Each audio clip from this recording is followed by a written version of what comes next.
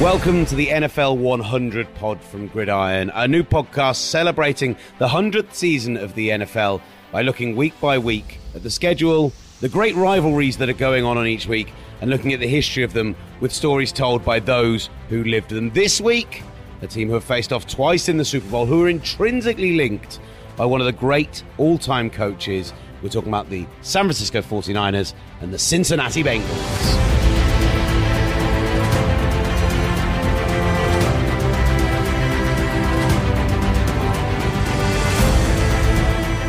Hello, welcome to the NFL 100 show with me, Will Gavin, my favourite NFL historian, Matt Sherry, alongside me. I have to say that before every podcast. It's a contractual obligation, but I mean it, buddy. I really do. Thanks, Will. This weekend, in one of the 1 o'clock kickoffs, the San Francisco 49ers take on the Cincinnati Bengals, which doesn't sound like a traditional rivalry. They're cross-conference from each other. They should only face each other unless in a Super Bowl once every 4 years. This isn't like last week's show where we're talking about divisional rivals who play each other twice a year. We're talking about two teams who shouldn't really have such strong links. And yet, Bill Walsh intrinsically brings these two teams together.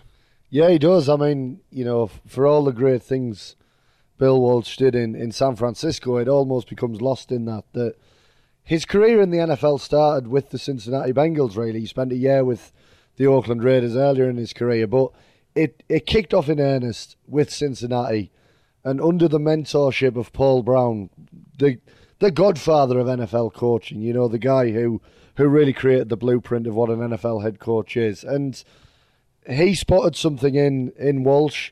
He gave him a lot of things that nobody else ever got. Brown would usually call his own offensive plays, but he let Walsh, when he became the offensive coordinator, call his own plays. And that's interesting on multiple levels. Firstly, it creates this scripting of plays that is now literally done by every offensive coordinator in football, which that came about because Paul Brown would go up to Walsh and say, hey, can you give me your openers for the week? So Walsh would start scripting them. And what he learned eventually is it's a nice way of running an offense, and everybody copied off that. So there's this incredible relationship. Bill Walsh innovating. What a shock. Yeah, I know. Miracle. So, well, yeah, but the next innovation is the West Coast offense. And it wasn't called the West Coast offense in Cincinnati. It was called the Ohio River offense. Now, that in itself is a fascinating story. I mean, what's interesting about the NFL, and certainly the schematic side, is how much of it is actually accidental. You know, in the case of Bill Walsh and the Cincinnati Bengals fans in the late 60s, early 70s, thought they had it made because they had a quarterback who, even at the end of his career, Bill Walsh described as the greatest player to ever play the position. It wasn't Steve Young. It wasn't Joe Montana. It was Greg Cook, an incredible talent who separated his shoulder in his rookie season. And the numbers still put out in that offense, even with a separated shoulder, were incredible. I think Cook, it was about 19 yards per completion that year. Scarcely believable numbers. But after separating his shoulder and tearing his labrum, he basically was never the same guy again. So Cincinnati had to go from this big-armed, sensational deep passer to the backup, who was a guy called Virgil Carter. And Virgil Carter was the opposite. He was very accurate on short passes, but didn't have a big arm. So Bill Walsh had to develop an offense for Virgil Carter. Now, the foundation of everything Bill Walsh did was from Sid Gilman, the great schemer for the San Diego Chargers teams the previous decade. And Gilman's big thing was to use the entire width of the field. And it's interesting that Walsh inherited these indirectly from Al Davis. Now, Davis took his concepts and built a deep passing attack in Oakland. Walsh built this horizontal attack first in Cincinnati, entirely by accident to take advantage of Virgil Carter. And then eventually he finds his next Greg Cook, his next true young quarterback prospect. And that's a guy called Ken Anderson, who was, I think, a third-round pick in the 70s. Ken Anderson can tell you about the West Coast offense better than I can. We've got Ken Anderson coming up. We should have mentioned, because I've got to at the top of the show, and this was terrible from me, that we have got coming up in this show Roger Craig.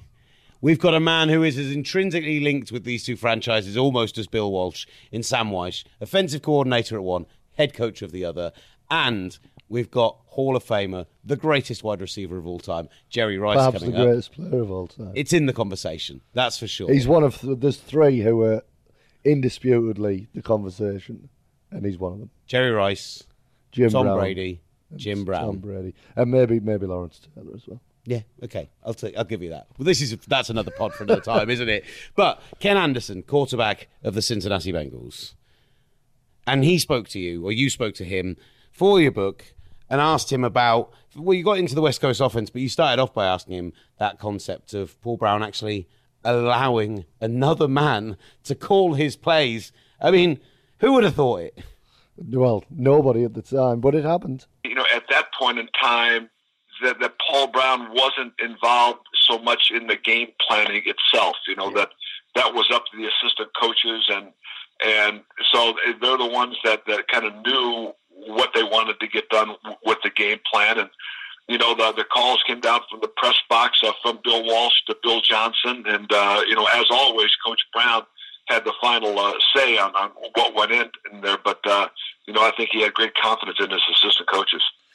Yeah, and they stumbled. It was not long before that the Coach Walters really stumbled upon what would become the hallmark of his career in the West Coast offense. In that, there was a very different offense once Virgil Carter took over, and they kind of had to adjust this offense around him. But actually, ended up finding a formula that really worked. What was it like being the first guy in that offense who really?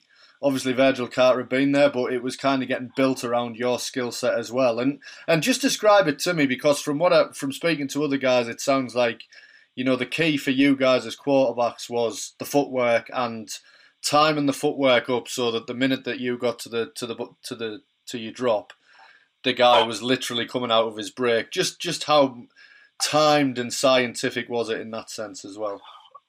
Well, it was very detail-oriented, from a quarterback standpoint. I mean, when I learned it, literally, I stood in place and just, lifted my feet 1, 2, 3 for a 3-step drop, 1, 2, 3 hold for a 3 and hold. You would take 5 steps. And then, the next week I would walk back steps. And then the third week, you would kind of jog back. So it was a month before I'm trying to do anything close to full speed as far as the drop. But, and then receivers, the depth was critical. The steps they took on their route was critical. That, everything was the receiver being at the right depth at the right time for the quarterback's drop so the ball could be released, with anticipation. I think the other thing, is we had progressions to go through. There was a primary receiver, a secondary, a third, and an outlet. And, we didn't want to take sacks. We didn't want to throw in completions. And, if you threw an outlet pass to a running back for a 2-yard gain, that was a successful play. We kept it going, and it was okay to throw the football away and not take sacks. And, like I say, the thing with Bill, it just, was the attention to detail he put into every aspect of the offense. What was it like when you first started to realize, this is a pretty special system? Because, even pre-1978, when we saw the rule changes that really changed the game for offenses, you guys still moved the ball through the air a lot more than probably any other team in that era. So what was that like to really feel like you were part of something pretty special like that? Well, looking back on it, it was, you didn't know you were part of something. So this was all I knew, coming into the league. Bill kind of had a piece of clay and he could mold me into whatever he wanted me to be. So that this was just what we did. But, you look back on it in that era and, if a quarterback, probably completed 50% of his passes, that was probably the league average. If you threw 1 touchdown pass for every interception, that was probably the league average. But all of a sudden, we're completing, over 60% of our passes, and all of a sudden, we're throwing 3 touchdowns to 1 interception. And so it kind of, I think, revolutionized how quarterbacks played the game a little bit. Yeah, and I mean, obviously you then had the situation where Coach Brown retired, and the wider expectation was that Coach Walsh would be elevated to that job. Were you surprised when he wasn't? Not really. Obviously now we look back, from the perspective of what happened with Bill with the 49ers. But I think, at that moment in time, and thinking back that I think that, Bill Johnson was more ready to be a head coach than Bill Walsh was at that moment in time. Yeah. And certainly when you reflect back that, that was maybe not the case. And I know, we'd all anticipated that Bill would stay and run the offense. And, it hurt him tremendously that he was not named the head coach. And he went on, I think, he went to San Diego for a year with Dan Fouts. And, before he went, all of a sudden up to Stanford and then the 49ers. But, at that moment in time, I agreed with the decision that Bill Johnson was the right fit. Ken Anderson, quarterback of the Cincinnati Bengals, under Bill Walsh as offensive coordinator, under Paul Brown as head coach. Potential Hall of Famer this year. He's in that group. He is absolutely one of the people in this expanded class who I think will get in. But the big thing at the end there that I thought was fascinating is this idea that Ken Anderson wasn't surprised when Bill Walsh didn't take over from Paul Brown as the head coach when he stepped down. But, I mean, the legend is that Bill Walsh was absolutely livid and was in the full understanding that he would be the head coach of the Cincinnati Bengals. Yeah, I mean, it's not legend. He admitted it himself. He was really hurt. I mean, I think Brown essentially didn't think he was emotionally intelligent enough to be an NFL head coach. I mean, Paul. There's a great. I spoke to Dick Vermeil about Walsh, and there's a great story he said where they were good friends, and Vermeil was the Eagles head coach at the time, and he said Bill would call me up on a Monday morning after a defeat, and I used to spend 2 hours trying to convince him not to jump off the nearest bridge. Like they lost a game, and he was uber intense. So Brown did identify that, but the problem with Paul Brown is he had a vindictive streak. This showed itself earlier in his career with another assistant coach, Blanton Collier, who was given the Cleveland Browns job after Brown lost it. Now, Collier went to Brown and said, I've been offered the job. It wouldn't feel right if I took it without speaking to you. Brown okayed it completely, said it was fine, and then never spoke to him again. So Walsh also learned about this streak because he'd later find out that when he was the offensive coordinator, Brown blocked him from interviewing for other head coaching jobs. And then when he left Cincinnati, which he did after being usurped for the top job, he found out that Brown gave him a bad reputation around the league, said a lot of negative things about him. So then you get into this situation where Bill... It's like an abusive relationship. It's not nice, ultimately. Like, it's a real black mark on a truly historic figure in the game. One who Bill Belichick cites as the greatest coach and influence in his life, Paul Brown. So yeah, it's not great, but I mean... That level of intensity, you expect it from winners, and you see it from those who are serial winners, and you see the way that they will react differently to other people. But there is intensity, and then there's vindictiveness, and that definitely fell into the latter. Line, isn't there? And then you just think, okay, maybe it needed Bill Walsh to go away and spend his years in Stanford and go and spend his year with the Chargers in order to get to where he needed to be when he took over at the 49ers. But you do also look at it and you think, you stop this man from getting head coaching jobs, and he ended up going on to be in the conversation for the greatest head coach of all time. Yeah, absolutely. I mean, and in fairness, it does ultimately work out quite nicely for Walsh. He does all right with it. Yeah, absolutely. He goes to San Diego for a season, does a great job there as the coordinator, spends 3 years at Stanford, and then this San Francisco 49ers team, shambolic from the start in many ways. Yeah. That's not true, actually. They came into the league and came into Foundation as part of the AFC, and they were an entertaining team. They were a team that exemplified the city they were from when Walsh arrived. They were entertaining, capable of the odd great night, but never offered anything substantive. That was San Francisco in the 1970s, and that was their 49ers. But, ultimately, along comes this man in Bill Walsh, who really mirrors what San Francisco becomes as an innovator, somebody who if he wasn't a football coach, would probably have been running a Fortune 500 company. And that's the bit that Paul Brown didn't see. What he was also brilliant at was evaluating talent. Now, what the 49ers needed for Bill Walsh's system to work when he first arrived was a quarterback. Now, they managed to get one and a great wide receiver, scouted on the same day, and it was all a complete accident. And it's interesting because it's a draft, and we're obviously talking about the great Joe Montana. It's a draft where he comes in and there's a quarterback there who he spent 3 years working with. Steve Dills at Stanford. Steve Dills in Stanford. And everyone was like, well, it's Andrew Luck going into the NFL at the same time as Harbaugh, isn't it? It's like that's got to be it. They've got to go together. It's got to work like that. But he goes with his offensive coordinator, Steve Weish. They go on a bit of a scouting. Steve was not NFL Network. Steve Weish. Funny part is I nearly did it earlier on. So that's why I so quickly corrected. Yeah, brilliant. Who's also a lovely man, by the way. Saw him on Thursday night at the Packers game and had a little chat to him. He's delightful. Yeah, he was absolutely lovely. He was right. Sorry, we were talking about Sam Weish, weren't we? Sam Weish, the offensive coordinator at that time of the 49ers. The two of them go off on a scouting trip. It's 2 separate scouting trips. They go off on a scouting trip to 2 separate locations. Let's call it as it is. They managed to go and find 2 talents who change the direction of the San Francisco 49ers franchise.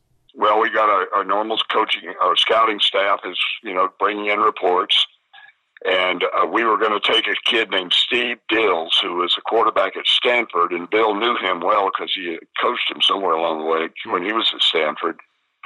And he's a good quarterback too. I mean, he would have been a good pick. But the week before the draft, Bill was making a trip to Clemson University to work out a guy named Steve Fuller. A lot of Steves in here. Steve Fuller, quarterback, and Bill on the trip down before the trip, he said, "Steve, would you grab a wide receiver to catch up so that I don't have to catch the ball? I want to watch you." And so get a receiver. Well, his roommate was a guy named Dwight Clark, and so Dwight Clark was the catch-up guy, and Bill liked Steve Fuller, but I think he still thought Steve Dills was his first choice. And but he said, "We're going to take this Dwight Clark. He's got some potential. We can take him late in the draft or maybe as a free agent." Well, we take him, I think, in the 12th round in those days. But the same week that he's at Clemson, the same trip days that he's in Clemson, he asked me to go down to UCLA to work out a game. James Owens, a wide receiver / running back / return guy at UCLA, or UCLA or Southern Cal. No, it was UCLA. Yeah. And so I go down and Bill says, "Make sure you get a quarterback. See if you can find a quarterback on the West Coast somewhere just to throw to him so that you can watch the receivers' moves." Well, Joe Montana at the time was spending time with his future wife in Manhattan Beach, right there near the campus, or in the same area anyway. And I called Joe and got him on the phone and said, "Can you come over and we'll work out at like whatever time, 3 o'clock at the UCLA practice field number 2. I'll be there, coach." Well, when I got back, I made a report. I said, "Owens is a good receiver, but I'm not sure he's a great one, but he's a good one. But Joe Montana's got something special, and Bill, you and I need to go back again before the draft, and I want you to see this kid work out and listen to and watch what he's able to do when you give him some instructions and some tips, because he doesn't take any time to put him into practice. Boy, he is quick he can adjust to anything." Well, Bill and I went back again before the draft, a few days before the draft, and Joe had a better workout. Owens had not as good as the first one I saw. But he said, tell the staff when we get back there that we'll take Owens in the 2nd and Montana in the 3rd. we didn't have a first-round pick. The previous staff had traded it away for O.J. Simpson in his later years. Yeah. Coincidentally, I'd played 1 year with O.J. in Buffalo, by the way, in my journey around the NFL as a player. Oh, really? So I knew you.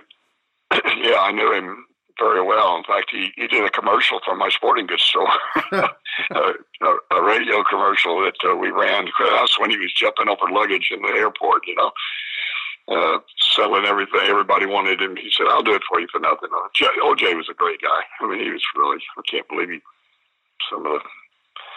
well, I won't go into that, but he was a great guy when I knew him. But yeah, absolutely.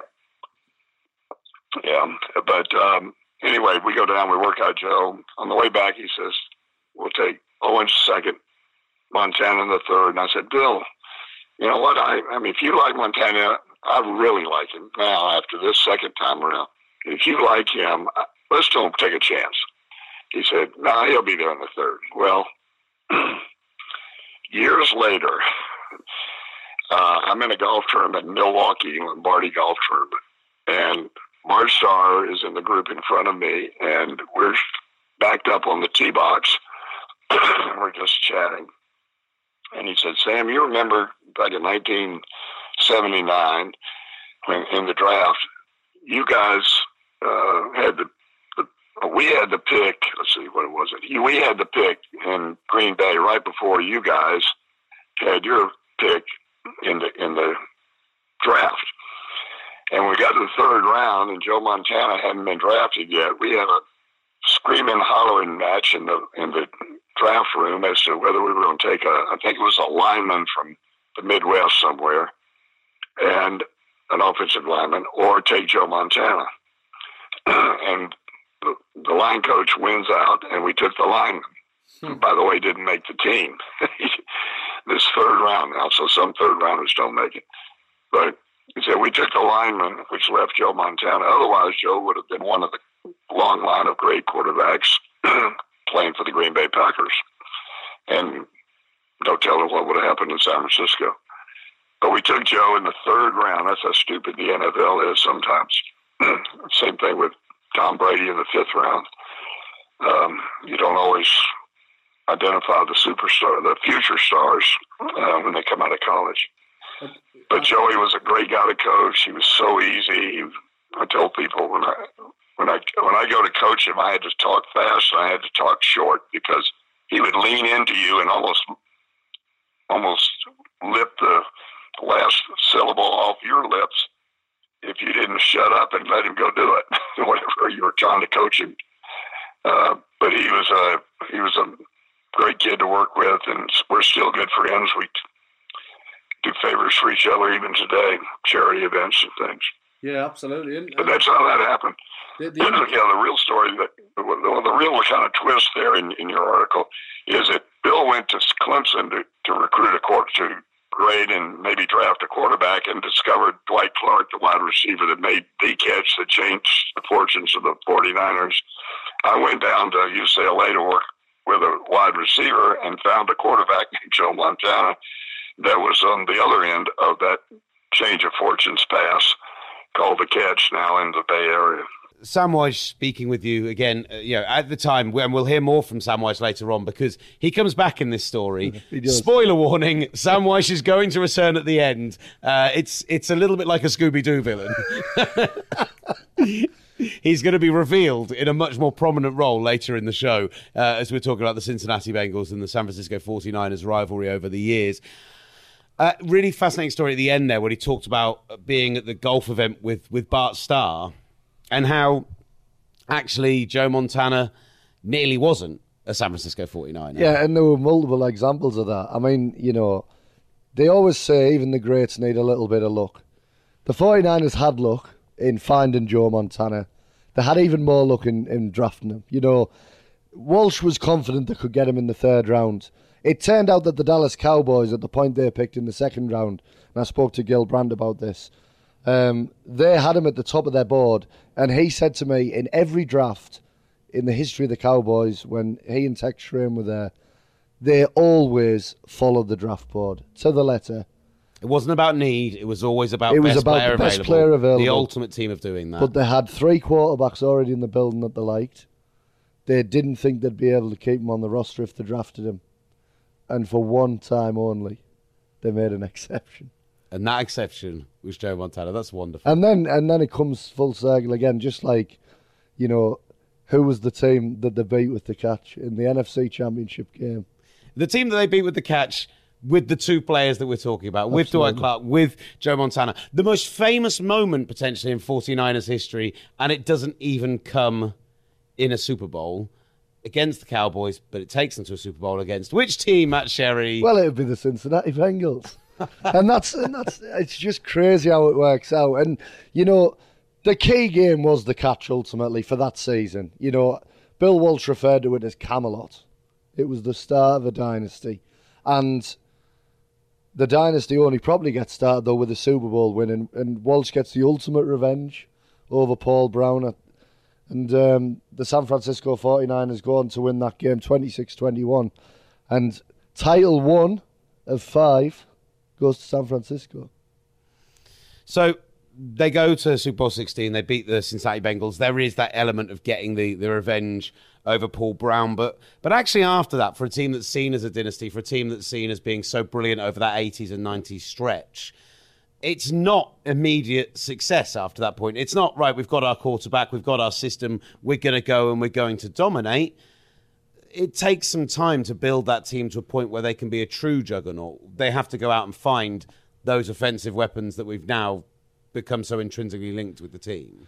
Yeah, the next year was a strange one for the full league. It was a strike-shortened season, so it was just odd for a lot of teams. That there were, can't remember how many regular season games off the top of my head, but there weren't. It wasn't a full schedule of games.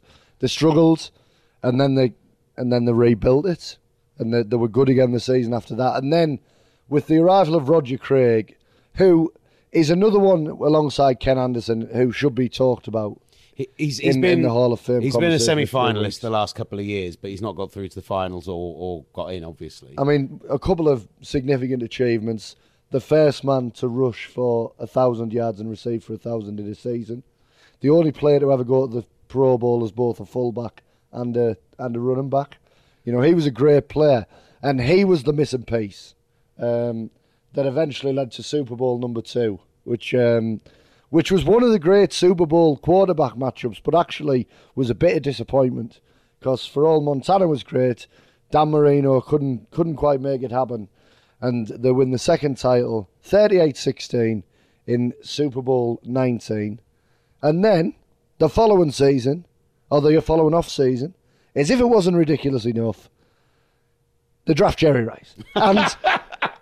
And on the subject of Bill Walsh having these moments of pure fortune, do you want to know how we discovered Jerry Rice, just off topic? No, well, it's probably a 49ers heavy podcast, I'm aware, but that was always going to happen. So, he sat in a hotel room in New Orleans before the regular season game the night before, and some highlights of local college football come on, and this wide receiver for, I think it was Mississippi Valley State, flashes across the screen.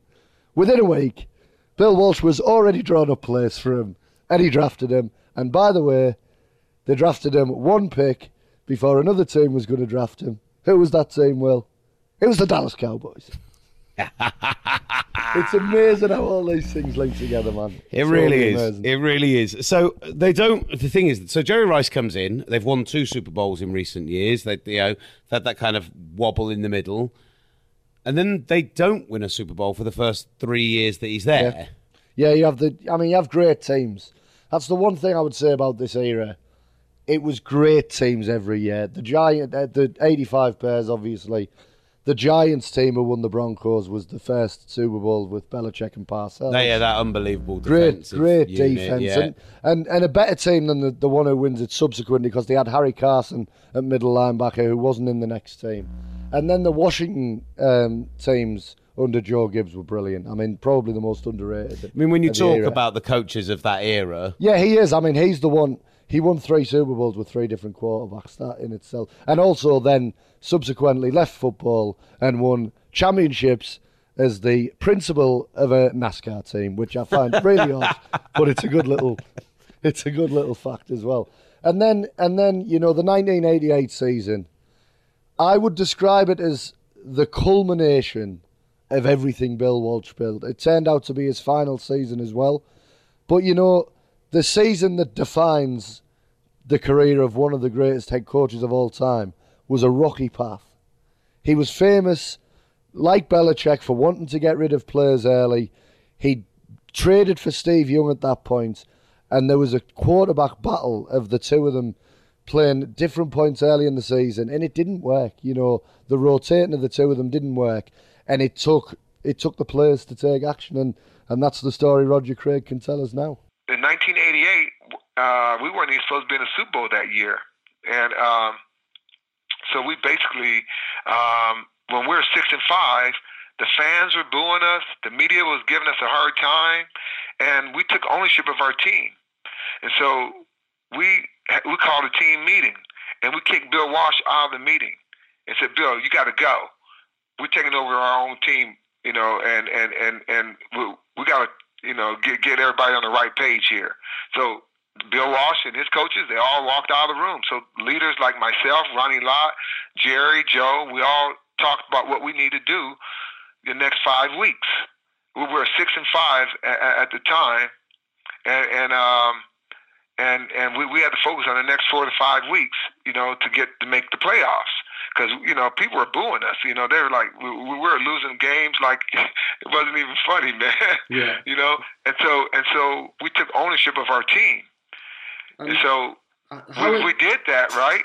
We did it. And so the next 5 games, we only had to win 4 out of the next 5 games. And so we kicked ass all those 4 games. We made it. We were 10-6. And so the last game, we just, we didn't have to win. All we had to do was win 4 out of the 5 last games. So we just took it easy the last game, so we'll get ready for the playoffs. Yeah. So we're underdogs playing against Minnesota Vikings. We kick their ass. We kicked Minnesota Vikings' ass. And then I ran an 80-yard touchdown late in the game to ice the game, just to put it on ice after that, And then we play against Chicago. Now, here we are. We're playing in weather that's 35 below wind chill factor. And they're saying, the 49ers are sissies. They can't play in this kind of cold weather. We had to play back in Chicago, at their stadium. And so we kicked their butts 23-0. Yeah, and then we went on to the Super Bowl. And we still were underdogs in the Super Bowl. With the last 3 minutes left in the game, when we had the ball, and we're behind, and we moved the ball like 80-something yards down the field with 3 minutes left in the game, and we beat Cincinnati Bengals. That was the best game I ever played. That was the best year I ever played in any of the Super Bowls I played in. That was my best year because of the adversity we went through, how we came together as a unit, as a team, as one heartbeat. We were one heartbeat. Our team was one heartbeat. We didn't have any skips. All one heartbeat. We all bought in. We all sacrificed, and we won the Super Bowl that year. That was my favorite Super Bowl. People always say, was your first Super Bowl your favorite Super Bowl? I said, hell no. No way. No. That season as well, I mean, how important was it when Coach Walsh decided that Joe would be the starting quarterback? Because that was obviously the year where, he was alternating between Joe and Steve for much of the start of the year. Was that decision to go to Joe an important one in that as well? On Steve? Yeah, it felt like Coach Walsh was alternating a quarterback, and then he decided Joe was his guy halfway through that season. Oh yeah. Well, Joe got hurt that season. Yeah, you're right. And Steve, he went back to Joe because Joe, he brings that start kind of mentality to the game. He's like the Michael Jordan. He's like the Larry Bird. He's like the Magic Johnson. He's that kind of guy. And so. Joe was ready to rock and roll, and it was so cool. So Roger Craig, on that 1988 season, weren't even supposed to be in the Super Bowl. 6-5. Everyone's telling them they can't do it. They pick up some steam with Rice, with Craig, Montana, that unbelievable offensive unit. They get to the Super Bowl again, and again, it's Walsh's former side that they face, the Cincinnati Bengals, but with some added spice this time, because the man on the other sideline is the man who helped them find Joe Montana. It's Sam Wyche. It is Sam Wyche. And, this was a fascinating matchup because Sam Wyche, like his mentor Bill Walsh, he had his own offensive innovation, and that was the no-huddle offense. And it took the league by storm throughout this era, and also was stumbled upon accidentally, by the way. They had a sprinter in the team in the 49ers, and the guy happened to make a comment about his conditioning, and that convinced Sam Wyche to create the no-huddle offense. So they were a great team, the Bengals, though. They had Wyche's offense, and then their defensive coordinator was quite good as well. You might have heard of him. A guy called Dick LeBeau. Just starting out with his zone blitz scheme. So it was a fascinating matchup. And one that was back and forth. It was a dogfight. And with 3 minutes or so left, the Cincinnati Bengals led 16-13. And it looked like Paul Brown, who'd had all the NFL championships he had at the start of his career but never won the Super Bowl, would finally win it.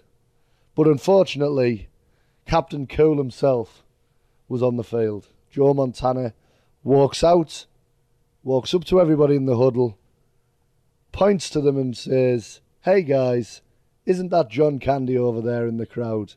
And then proceeds to craft the masterpiece that defines his career. And I've personally spoken with Jerry Rice and a few other players in that team about that moment, and they all acknowledge that it was just perfect because they're sitting here going, we're about to lose the Super Bowl. It's not something we're used to doing as the 49ers.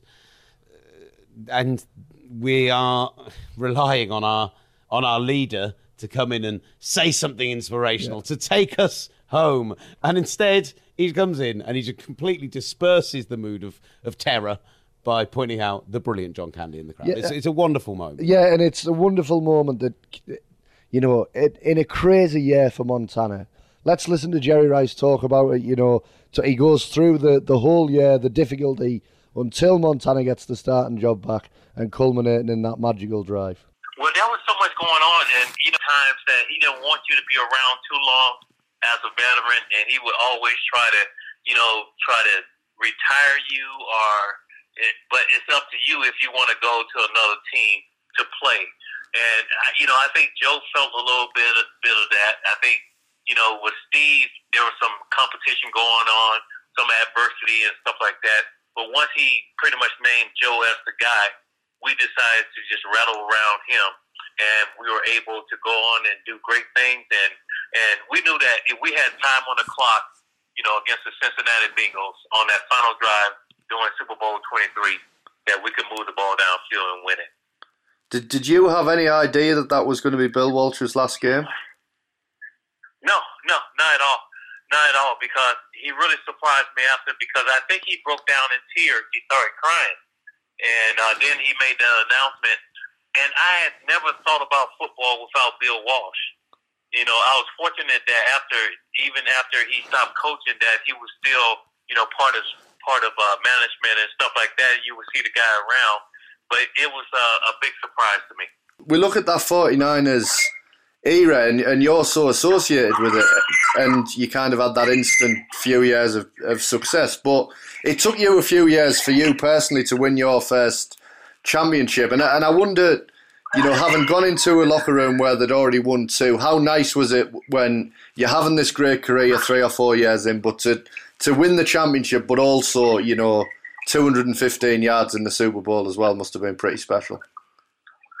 Yeah, it was real special to me, but I remember the entire season. I remember watching those guys wear their rings. I said, "Oh my God, I want one of those." Yeah. And like in Running Lock, Joe or these guys, they would let me just, these guys are actually wearing their Super Bowl rings. I want that.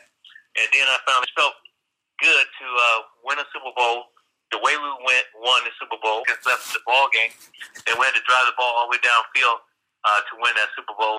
The GOAT, Jerry Rice, talking to us for the Gridiron 100 show, and talking about the quarterback controversy, but then talking about the drive. I know I said about the catch being the great individual moment for the 49ers. The drive is the kind of the other one that, because in a number of the other 49ers Super Bowls, particularly in 4 and 5, it was relatively dominant. This was the one that really, they were taken to the limit, and they showed just how good they can be under pressure, how good they can be in a tight matchup. And it was phenomenal, the performance there from Jerry Rice and that whole team. Yeah, it was a distillation of the greatness of Walsh on the sideline, Montana in the huddle, over a period of 3 minutes in game time, you know. But for Sam White, I mean, it's happy tales for the 49ers, guys. Sam White essentially had to stand on the sideline and watch a monster of his own creation beat him. And also, not only beat him, but there was a moment of regret as well, because as good as the drive was, it should never have ended in a touchdown because there was an interception dropped in the end zone. But before we get to that, I first wanted to just get a feel for what his mood was going into that game and whether he felt he could take down his own creation. I was, until the night before. I had to tell Stanley Wilson, who OD'd on some crack cocaine. He was a good guy. He's not an outlaw. He wasn't a bad person at all. He just couldn't. The drug owned him. And the night before, I couldn't turn my head. I had to act. And then, of course, we lost Tim Crumry, who was the kind of heart and soul of our defense early in the game, first or second series of the game. So we didn't have all of our weapons for most of that game. That was one factor. So we were adjusting to that. And then when we scored the field goal to go up by 3 with just 2.5, 3 minutes to go, and then we kick off to San Francisco, and they're holding on the kickoff return, so they start on the 9-yard line. We think we're in good position. And I go over to Dick LeBeau, who's a terrific, one of the best, maybe the best defensive coordinators in history of the NFL, but one of the best, certainly. And I tell him, I said, look, now I'm wired, so I've got to turn my back to the camera, and I don't want to get into a discussion with Dick or an argument about it, but I said, no prevent. Bring 5 guys. I know the system. I helped Bill put it in years ago. I know Joe Montana's reads. I helped there too for 4 years. Bring 5, and he'll lay the ball off to a uncovered hot receiver, a little halfback swing or something like that. First play, that's exactly what happened. We come up, make the tackle. Second and 8, I think it was, on the 9-yard line. And Dick decides to go to the prevent defense, and we get pecked apart. And to his credit, we drop an interception just a couple of plays before they score, right in the end zone. If we don't drop that pass, we're the world champs, because they only had 1 timeout left, and we could have sat down on the ball, but we didn't. We dropped the pass, and then with 34 seconds, of course, when Joe hit that, we had Jerry Rice. I think we had about 7 guys covering Jerry Rice, and 1 or 2 covering John Taylor on the other side, and Joe throws a perfect pass. But our defense was really solid on that play. We missed rerouting the ball by knocking it, loose in flight. 2 or 3 guys missed that ball by inches, and if any one of them kicks that ball, it's incomplete, and who knows what happens in the next play. I think they had 1 more to go. Tough loss, sad one. I hugged Paul Brown at the party afterwards and told him I wanted to win that one in the worst way for him, because he had wanted a national, been rated, his high school team had been rated number 1. He'd been number 1 at Ohio State. Cleveland Browns had won 11 world championships, they called it, before the Super Bowl, but he hadn't won a Super Bowl yet. and I just felt bad for him. So we had a embrace during the party. Yeah, and it must have been strange to watch that drive unfold when, you know, the guy orchestrating the drive is really somebody you were instrumental in building. I mean, you were the guy who helped put a lot of that in place. Yeah, well, that added to the pain. I will tell you that. Yeah. It was a tough loss, but after the game was over with, Bill Walsh had already announced that was his last game. He was retiring after that game, win or lose. And I go out and we're hugging each other. Bill and I, as I said earlier, our chemistry we were like twin brothers in a lot of ways. We're hugging each other, and I said, "You deserve it. You know, you had such a great career, and go out a winner." But whatever I said, I don't know. It was chaos. But Bill collapses in my arms. I mean, on the field. But there's so many people pressing us around us that he's kind of propped up. Yeah. From the push and shove. And I hold him up long enough and I'm looking at him and he's looking at me like I'm thinking, you're about to pass out. I didn't say anything, but I'm just saying to myself, you're about to pass out from the stress of it and the relief as well. And he regained himself and we walked off the field arm in arm, basically. The brilliant Sam Weiss, absolutely lovely man, and there's some fantastic stuff on this in a book that's coming out in August next year. I don't know if you've heard. It's from my favourite NFL historian. And yes, the Bengals do get to feature thanks to this rivalry with the San Francisco 49ers. The stuff at the end from Weiss there on Bill Walsh. And it's that dichotomy, it's that idea of Walsh and Brown and then Walsh and Weiss, where coordinator and head coach, such a sullied relationship, to then have coordinator and head coach face in the second Super Bowl, but this time there was still such a loving relationship between the two. And a great relationship between White and Paul Brown. Yeah. Found that interesting as well. Like he said in there, he wanted to win that title for Paul Brown, and it is like a full circle. I mean, it's a full circle at the basic level. Bill Walsh won his first Super Bowl against the Bengals. He won his last Super Bowl against the Bengals. That was his last game as a coach, you know. And I think what's interesting is Walsh would later admit regret at retiring when he did. Because as he said himself, he left behind the best team in football by a distance. And it was proven the next year when George Seifert, as defensive coordinator, takes the top job. And they absolutely blitzed it the next season. I'm pretty sure they went 14-2. And I think it was 55-10. They beat the Broncos in the Super Bowl the next year. Now, that was the biggest victory margin in Super Bowl history. Probably still is, I would think. Can't immediately think of one that was bigger. And, yeah, I mean, he did... Just wait for Super Bowl 53, 4, what are we on now? 54. Yeah, just wait for Super Bowl 54 when the New England Patriots and Antonio Brown absolutely tear a team apart and beat them by 50 points. Yeah, that could happen, to be fair. Yeah, I mean, I maybe there was one of the Bills-Cowboys games that was a big score as well, but I would think it's right up there. And that sums up the greatness. That was the greatness. And it was summed up on one magical night when Joe Montana drove down the field and executed one of two versions of what we know simply as the drive. Again, I mean, maybe a little bit... It's a Bill Walsh history, almost as much as it is a history of this rivalry. But the 49ers and the Bengals go head-to-head this weekend. Full disclosure, we're recording this before the Week 1 games, so I have no idea what their records are going into it, and it makes it very difficult to preview the game. I mean, we know the Bengals are 0-1. And we're assuming the 49ers are as well. But...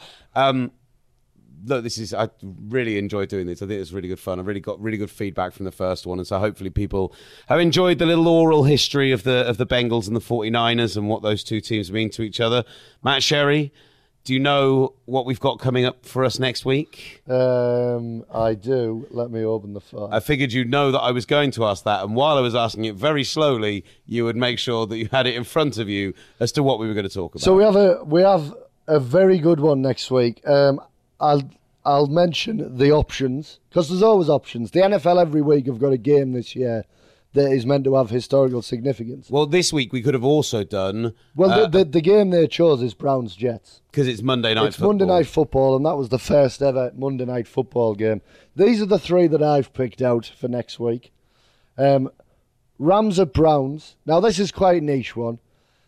When the Cleveland Browns were formed, them going into Cleveland, it didn't directly impact it, but basically, the first year of the Cleveland Browns, the Cleveland Rams at that time were the NFL champion and immediately moved out of the city. So there is a little bit of a link there. Tenuous as hell. Raiders Vikings Super Bowl 11. Yeah, was an option. At some point we'll do something on the Purple People Eaters, which is the saddest story ever of a great team losing 4 Super Bowls. But we've gone. By the way, it's also one of the greatest episodes of America's Game when they did the series of the lost teams rings. who never won it. Yeah. And we'll do with the Bills at some point as well, because I've already spoke to a few people involved in that. But we are going to go for the Super Bowl 6 matchup between the Dolphins and the Dallas Cowboys. Now, this really is going to be similar to this one. It's going to mainly be about the Cowboys. We've spoke to Too Tall Jones and Gilbrandt, and we're going to take you into the building of America's team and the game that brought the championship, that validated everything that preceded it. Wonderful stuff. Matt Sherry, thank you. For everyone who's listened in and enjoyed this, at Gridiron on Twitter, at UK Gridiron on Instagram, give us some love there, rate and review the podcast as well. If you're enjoying these NFL 100s as well, the plan is to do them for this season, but there's a lot of history to the NFL. It could always be something that we figure out a way to do. Yeah, honestly, at some point, I'm just going to load all these interviews up because you're hearing 2 or 3 minute snippets of them. For example, the Sam Weish interview from today is an hour and 10 minutes long. And I want to listen to the whole thing at some point, and I will listen to the whole thing at some point. So, if you want more of this, let us know, at Gridiron on Twitter. Really appreciate you listening and enjoying the show. Thank you so much for listening. This has been the NFL 100 show from Gridiron. Hello, you're listening to the Horse Ramble Daily, where we'll be covering all of your horse needs. And there's more. Every day during the Cheltenham Festival, Betway are giving you the chance to win £50,000 in the free-to-play 4-to-win game. Head to betway.com to play now. Up next, more horses. Horse, horse, horse. Horse, horse, horse. Horse, horse, horse. Full terms apply. 18 plus only. BeGambleAware.org.